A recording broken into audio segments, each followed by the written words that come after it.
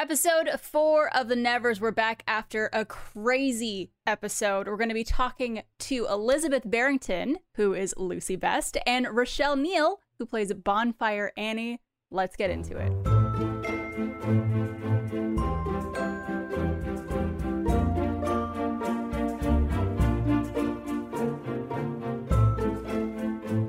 All right, well, welcome back to another episode of The Touch Base, HBO's official podcast for The Nevers.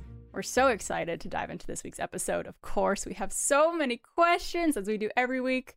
We're your hosts. I'm Barbara Dunkelman. I am Jessica Vasami. And today we're joined by our very good friend, who you've seen before with us on episode 1 of The Touch Base. She's coming back for more, Kayla Milton. Hey guys, what is up? So much has happened since the last time I saw you. Oh, yeah. Oh my god. I'm gonna say it up top. That was an action-packed 4 episodes. Yes. Yeah. To say the least. Yes. Yeah.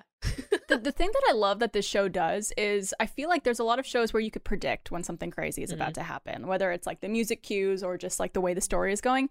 The Nevers, they just like to blast you in the face with like all of these sudden moments where you're just taken aback in such a crazy way. I love it so much. 100%. And with this episode, I would love to just go scene by scene and talk about everything, but I don't know if we have the time to do it because every scene was super impactful to me.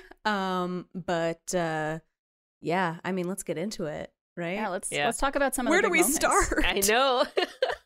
There's so much. I think the biggest thing we could start with, we got to see her ripple with the vision of it, Amalia's ripple. But when Amalia and Masson have that conversation that she kind of has a vision of, she gets to see like all of the animals on his wall and knows that she's talking to him, so she knows she goes alone to speak to him.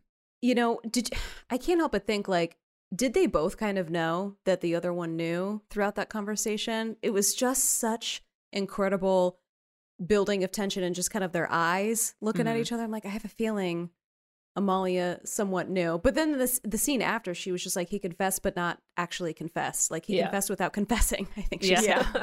I think so, yeah. Which is, and then it's like, I don't know, it's like, that whole scene was super intense. I liked all of everyone's individual interrogation scenes and how they went about. I think that was a really fun split up. I think my favorite was when Penance she was like, oh, well, can we switch? And she's like, you want to tail the assassin? And I was just like, I was like, I okay, think that would have been really cute to watch. That's what I'm saying. I even think the way that they did the scene between Amalia and Masson, of just how they kind of role played the situation, where Amalia was, I guess, Mary in the situation. And I thought that was a really clever way to kind of talk about what they needed to talk about. You know what I mean? Yeah, and implying that Mary is essentially a beacon in every sense of the word. You know, even her white dress is something that's so like clearly stand out, especially if the plan was to assassinate her, which would then cover that white dress in blood, and it would just be quite a statement. He's scary. He really is. He's just a terrifying character. Yeah. What did you guys think of when he did approach Amalia in that scene, when he was like, well, what if somebody that could see the future might have seen this actually happen, and she just didn't answer back? For that split moment, I'm like, did she know? Did she not know? That would have been messed up. Yeah, if she knew. And there's so much, again, I'm like, I know we know this and we talk about this in every episode, but like, there's just so much more to Amalia. And every episode, I feel like we find out more and more, like the conversation between her and Penance on the staircase. Amalia again, you know, saying like, I was just left here with a mission, no other information. And then she also is like, I've been left here as a woman, something about, you know, where you can get killed as a woman just for having a voice. I'm like, where is she from? Yeah. What is, I don't know. I mean, we already know that that's not her face, so. Yeah. Right. And that we also find out at the end of the episode, she says that she was left there. Yeah. Yeah. With like a mission that she didn't ask for or didn't really understand. Exactly. So there's I feel like we could do a whole separate podcast on just Amalia at this point. No, because fully. she is such an interesting character, and there's so much to her that I want to figure out. Speaking of interesting characters, we have a new character that we haven't seen before, Nimble Jack. in the alleyway. I loved Nimble Jack. Yeah, when Nimble Jack parkoured through the alleyway, I was just like, okay, so that's the turn that I would want, because that seems very cool.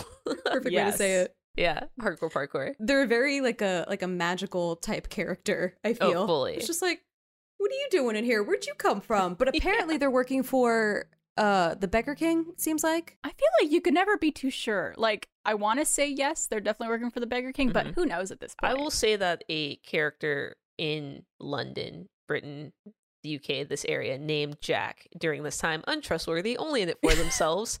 Something about it's what Nimble. Come on, that's Nimble Jack. Nimble Jack is in it for themselves. Yeah. That's endearing. Nimble. Could be so many things. There was definitely also, I don't know if I'm picking up on this too much, vibes. But there was a little bit of tension between the two of them. Absolutely vibes. I literally messaged Jessica during the episode about it. I was watching it at my desk and I just slacked her and I was just like, I don't know, I think they should kiss. Like, I don't know, is that just me? Why not? Kayla, yes. I know. I'm sorry. Yeah, I feel like each episode is just me being like, I don't know, I feel like they were giving each other vibes for like different characters. Yeah. And big moment. Malady was finally captured, but that moment at the detective station, police station, you want to call it, with Mundy, that was crazy. Gosh. Yes. Dang. And she's like, I'm worried about my reputation. Stop this talk. I'm like, Malady. Oh, poor baby. God, she's such a good actress. I know. She's such a great character. She's got to be the scariest villain I think I've seen in such a long time. The way fully. I feel like she's just gonna like eat someone's face off at any moment, and I love it. Yeah. And the fact that she went to the funeral, but she was in the coffin having a cuddle with Mary was insanely terrifying. Yeah. Chills down the spine. And no one knew. No one caught on to that. She's sneaky. She always has been. You know? When he jumps out the window to chase her, and she's like, "That's lying too." Yes. Yeah. Yes. That was I love a good likable villain. She's so fun. You're right. Honestly, that's a really great way to say that. She's a likable villain because you have to admit, I think all of us can agree that there's a part of us that absolutely feels for her. Yeah. And kind of wants in a way, like, I want to see her be okay in the end. Yeah. In some way. Yeah. There was a point where she said, and I don't want to get too off track here, but she said at one point, "I only kill angels." Yeah. Did you guys pick up on that at all? Yes. Okay. And that's, I don't know what that means, and Okay. it's honestly, I love it though. I love it though because she keeps saying some of this stuff. I'm like, I don't know what you're talking about. I'm on board with you though. Like, this is incredible. It's a weird thing for her to have said, though, because I remember in the first episode, she said that Mary was an angel. Mm-hmm. Mm-hmm. And then it turned out that she wasn't an angel, but then she said she was, like, my angel or something when she was talking about the cuddling thing, and it was just, like, very all over the place. Like, I couldn't place, like... But, you know, what we do know is that she did not do it. She did not kill Mary, because if she had, she would have claimed it fully. Well, that's why, like, I'm very interested to see this Malady character and, like, where it goes and what her motives really are. Because, as you guys said, she, in a weird way, is a very likable villain. And I think it's because I think we feel like there's something else at play here. Like, she's not innately evil. Like, maybe there's something else controlling her, or she has, like, a different motive, so. And also her past, you know, there's we know a little bit about her past. Yeah. So I know also we touched on Amalia talking to Masson. Yeah. But what we also find out is that Lucy, to an extent, is in cahoots with Masson. And there's something at play there. Yeah. We found that she had a conversation with him, and I don't know if she thinks he has a cure for being touched, because I think Lucy, we've clearly seen that she's very unhappy with her turn. Yeah. It's obviously brought a lot of pain to her, and, you know, the death of her son. Yeah. Mm-hmm. That was a very shocking moment. I was not expecting that in the slightest. So I was very shocked when I found out it was her. But at the same time, and I think the same time why Amalia didn't, you know, necessarily put the bullet through her head was she felt for her. Like, you went against us, but I completely understand the desperate feeling of, like, I don't want this anymore. It killed my son, and I just want to be better. you know, which is why she's like, just get out of here. I'm not going to kill you, but go. Yeah. Like, it wasn't... It's heartbreaking. Yeah. It wasn't malicious. Like, it wasn't like she was in it for power, in it for, like, herself. It was literally just like, wow, this thing is bringing me so much pain and I want to get rid of it. And if that means betraying my friend, then maybe that'll help everyone in the long run. And it's just like, I get it. But, like, also, come on, you're putting everybody at risk. You got to go. You got to get on that boat and you got to get out of England and we can never see you again. Yeah. It's a tough place to be so, you know, at war within yourself with kind of what you are, you know, you're touched versus the cause and orphanage that you're, you know, trying to help support and make better. And then, you know, with the loss of your child, like I was like, I'm going to put myself in her shoes. What would I have done? Like you'd probably just be desperate to find anything you could do to fix it and to just be done with it. Yeah. Especially that line, she was just like, I haven't touched anyone in like 3 years. And it's just like, dude. Yeah. Woof, you know? But then... Very heartbreaking. But then I guess we've, you know, that kind of confirmed that, you know, it was Masson. So, right? I think so. I mean, I don't know. I think it could be one of two things, in my opinion, at least. It definitely could have been Masson involved, but I feel like it's still Lavinia. I do too. I think she's involved here too. I think she put the hit out on Mary because I'm assuming that she's like, well, if everyone hears that they can go here, then I can't, you know, trick them into being lobotomized and working in my mind thing. Yeah. My mind thing. Well, in my opinion, my favorite part of the episode, which just crushed me in good and bad ways, is the ending scene. So, you know, like Primrose and Harriet and Myrtle all worked on, you know, finding what the song meant, and you see them translate it, which was so incredibly beautiful and heartbreaking and sad. And then Amalia, yeah, that was a cool scene. Also, Harriet has one of, I think, my favorite lines of the series. I wrote it down, where she said, "How are we ever going to see justice if we're not part of justice?" Which is like, oh my God, chef's kiss. That is so powerful. A chills moment. And we were talking about right before this how the ending scene I think that's the perfect way to describe it, is like, it gave us chills. It was chills down your spine watching that entire end scene. Yeah. She had such a visceral reaction, Amalia, to that. Figuring out what that song was about. Yes. I need the next episode, like now. I know. Yeah, it's one of those where I'm, you know, I love and hate that we can't binge this show, because if we could binge it, I'd be through it within, obviously, immediately. But I actually about 6 kind of hours, love, I love living throughout the next week in the tension and the mystery until we get to see the next episode. Yeah, and as a reminder to everyone watching or listening, we are watching the show along with you guys. So again, we don't know anything else besides what the episode shows us each week. So we're with you. We're with you on the frustration of wanting to know what happens next. Equally captivated. Yeah. And also, speaking of the last scene with, you know, them kind of deciphering what Mary was saying, was that there's actually a BTS video on HBO Max called Creating the Nevers, Confrontation and Translation, that actually dives into helping Myrtle translate Mary's song, as well as digging into that confrontation between Masson and Amalia. So better check it out. You know I will. I'll pair it back. For sure. Yeah, instead of walk off here and just go watch it now. But before we move on, we actually want to talk a little bit more about Lucy. She was such a huge part of this episode, as we mentioned before. So many crazy things happened with her that I don't think any of us ever expected. No. And I want to pose some questions to you guys, some food for thought. Do you guys think that she really didn't know that Mary was going to be killed? I am kind of back and forth on it. Penance did say that she was the most broken up about that happening, but was that all an act?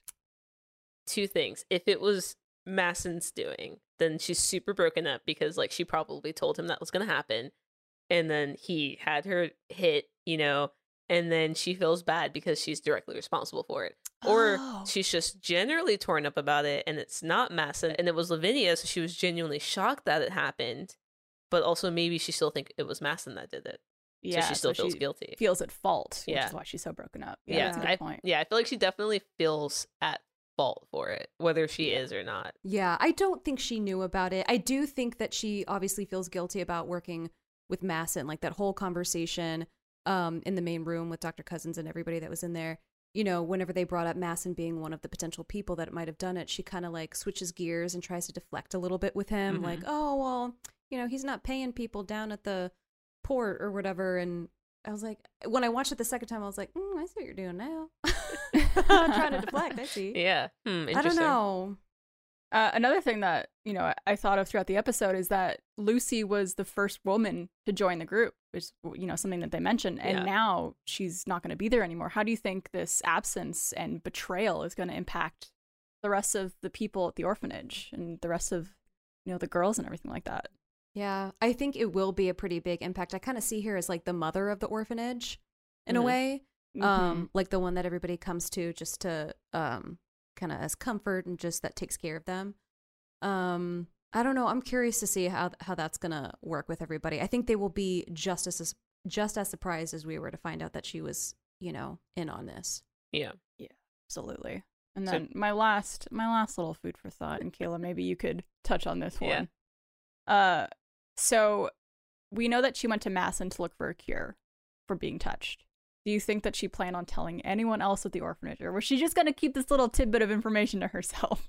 I mean, I feel like if let's play ourselves in the world where he did have a cure. I feel like if he was able to cure her, she would tell the people at the orphanage.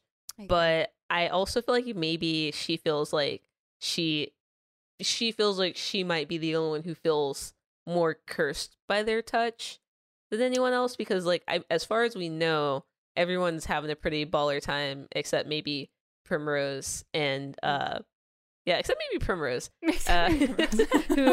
who I remember in the previous episode, like she didn't like being paraded around as like take the picture with the large 10-year-old. Yeah, very like circus animal kind of feel to it.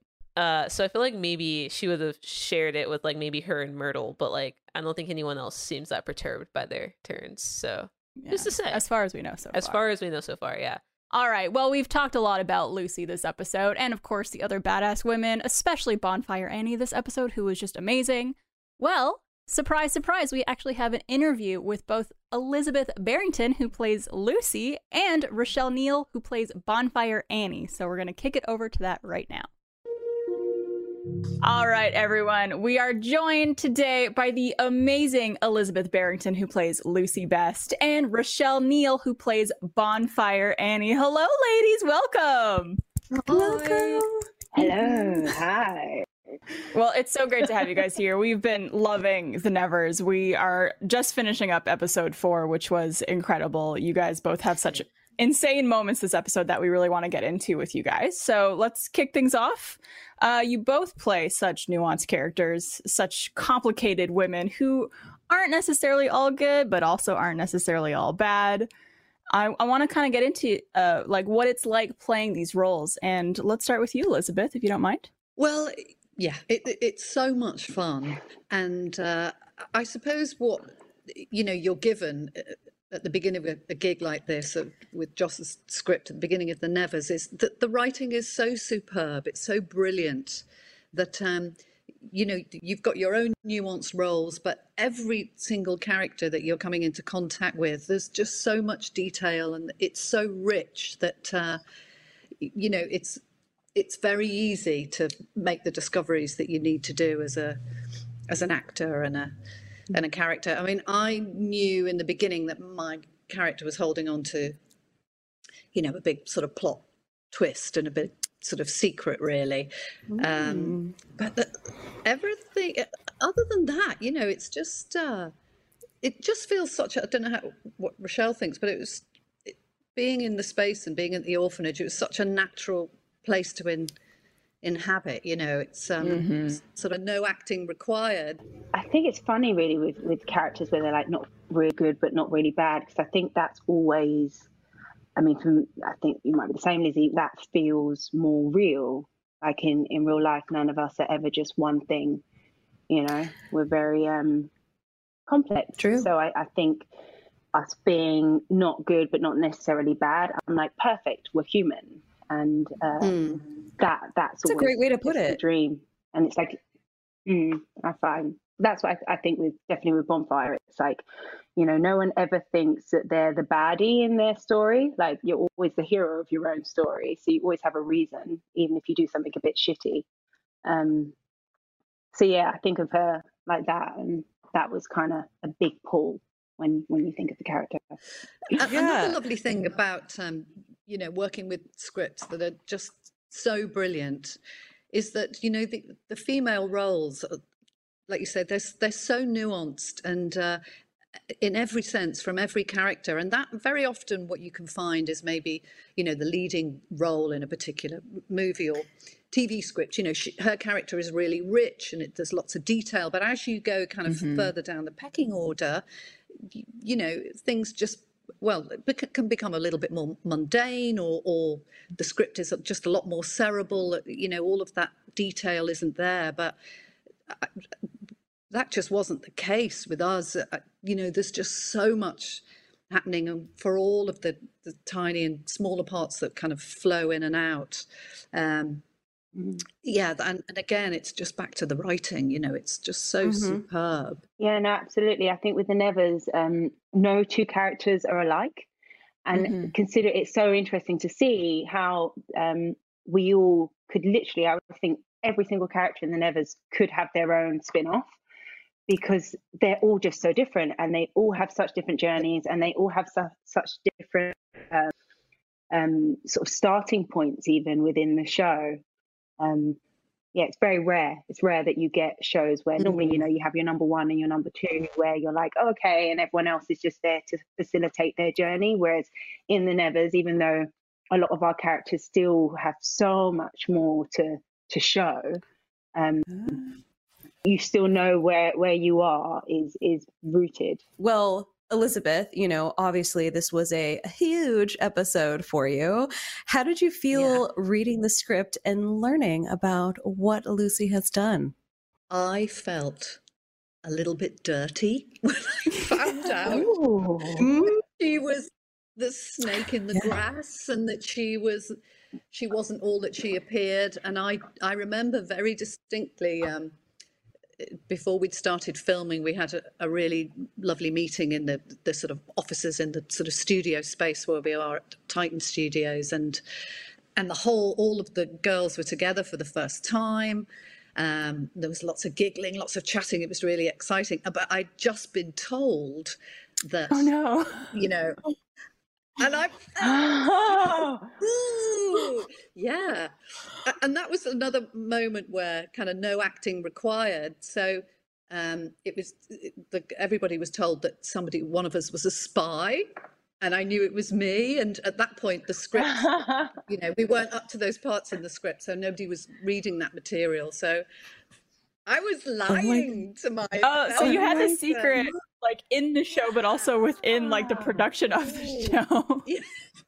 But that is incredible. Really, yeah, and I felt sad as well because, I really, and I think that's what's interesting about Lucy's character. She's really conflicted between, you know, these, you know, she's finding us. She's in this orphanage. She's obviously there with a sort of dual purpose, but at the same time, she's falling in love with them, and she feels really wanted and cared for, and she knows that she has a direction and that she's really useful to everyone, you know. So, but at the same time, she's being pulled. So that was again fascinating, just absolutely gorgeous detail, you know. Well, also in terms of, you know, big moments in the show, we see Bonfire Annie essentially kind of switch sides, and it's really, I think, really interesting to get to see her carve out a place for herself in this orphanage amongst the touched, which before she was kind of fighting against, it seemed like. So Rochelle, I'm curious for you, how did it feel to play a character and get to see her potentially changing sides? Yeah, I kind of, it's funny, like when you play someone, I think every actor has like a different way of going about it, but I get quite like for when you're filming, like she is me, I am her. And I wasn't ready to join the orphanage. I kind of was a bit like, why am I here? So it's a bit of that like non-acting required. I was like, she's good. Like I'm having a whale of a time.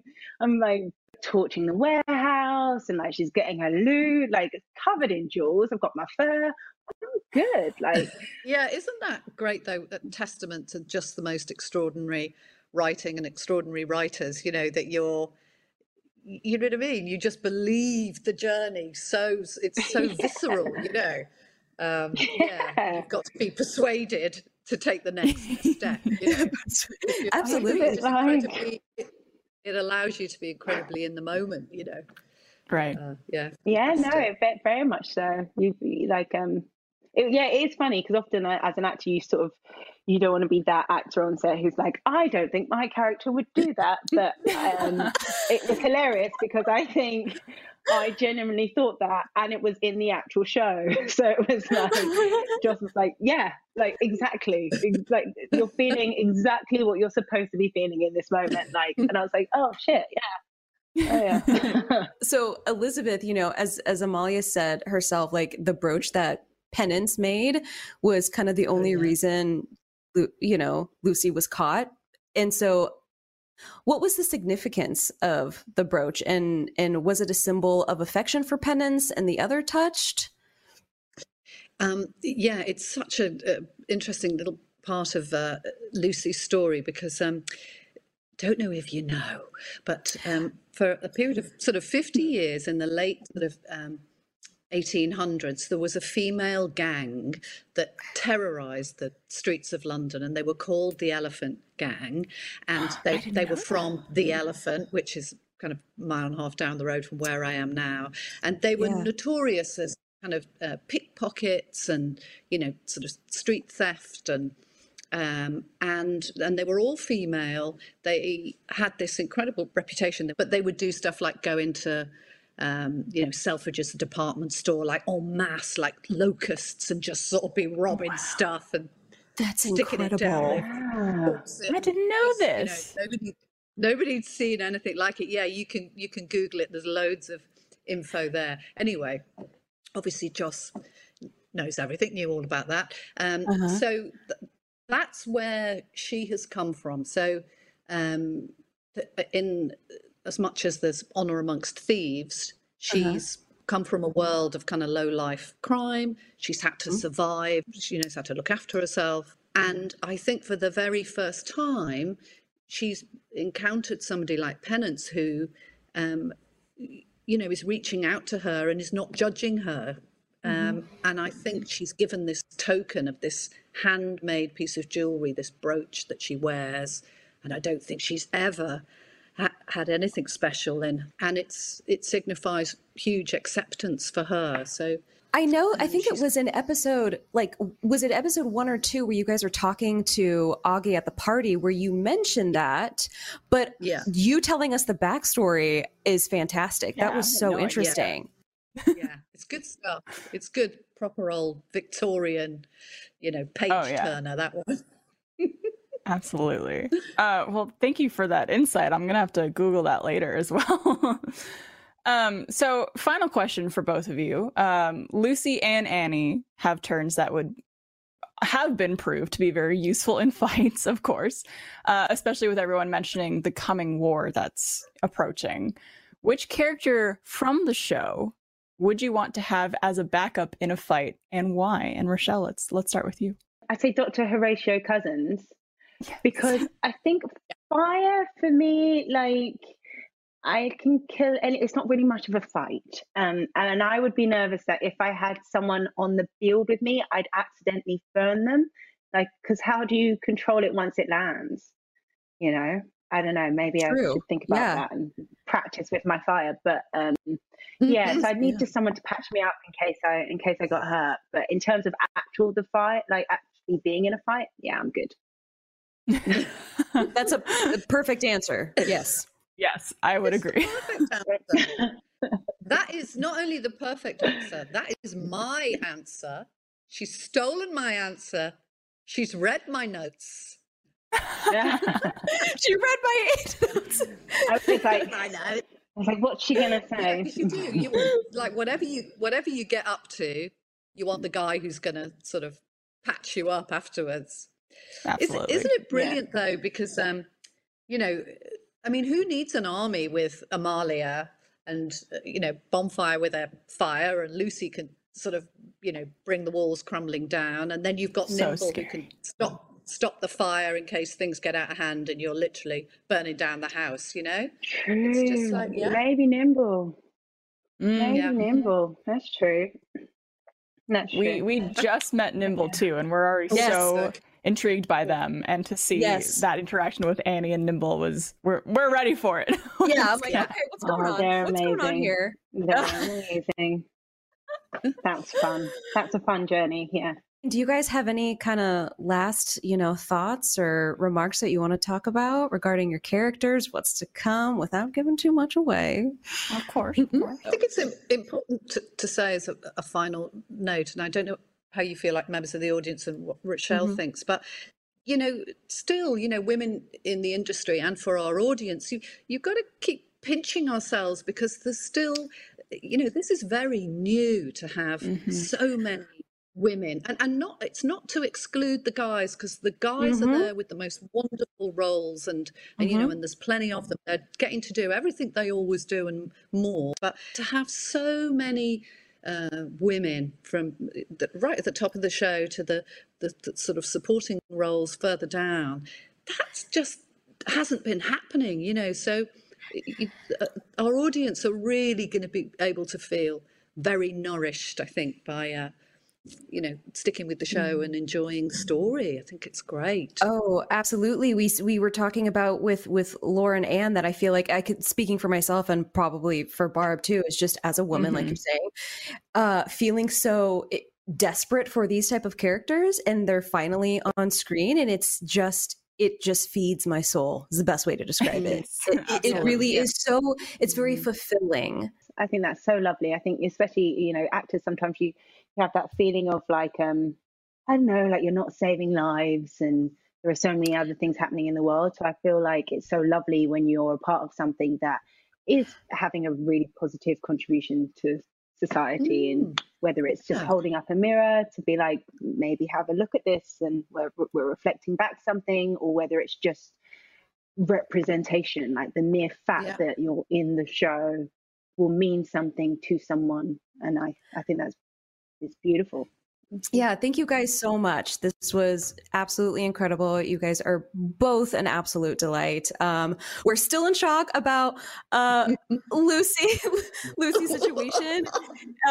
Eager to see more of Annie, but we cannot wait to watch what comes next. So thank you guys so much. It's been a pleasure. Thank you. Yes, absolutely. Thank you. Thank you for having us. It's been lovely chatting with you. Well, that was an awesome interview with both Elizabeth Berrington and Rochelle Neal. Thank you guys so much for joining us. I can't wait to see what happens with Bonfire Annie, and if Lucy will ever return. I guess hopefully we'll find out on the coming episodes. And that next episode 5, the title is called Hanged. I'm so scared. Ladies. Oh boy. What does that make you think of? I don't know, but if anything happens to any of my favorite characters, I don't know what I'm going to do with myself. She'll riot. Likewise. I'll riot. 100%. Will not allow this. Yeah, I know. I will write directly to HBO Max a very strongly worded letter begging them to bring back that character. I mean, it's called Hanged. Yeah. So I'm assuming someone is going to be hanged. Yeah. Or if not multiple people. Hopefully or it's metaphorical or not really literal in any way. But no, you're probably right, Barb. Or maybe it's a flashback. Oh, maybe. Could be a flashback. Something. Call. Maybe it's more Amalia lore, perhaps. Yes. Or perhaps everyone's just wicked hungover from a big party that they had. Who's to say? Maybe they hung out, so it's like we hanged. Well, they all learned to surf. So yeah, I mean, lingering questions that we have from this past episode, what is Amalia hiding? Who was behind the song's message? I know we all really want to know that one. Who is Nimble Jack, and what are they up to? And will we see Lucy again, even though Amalia told her to get out of here?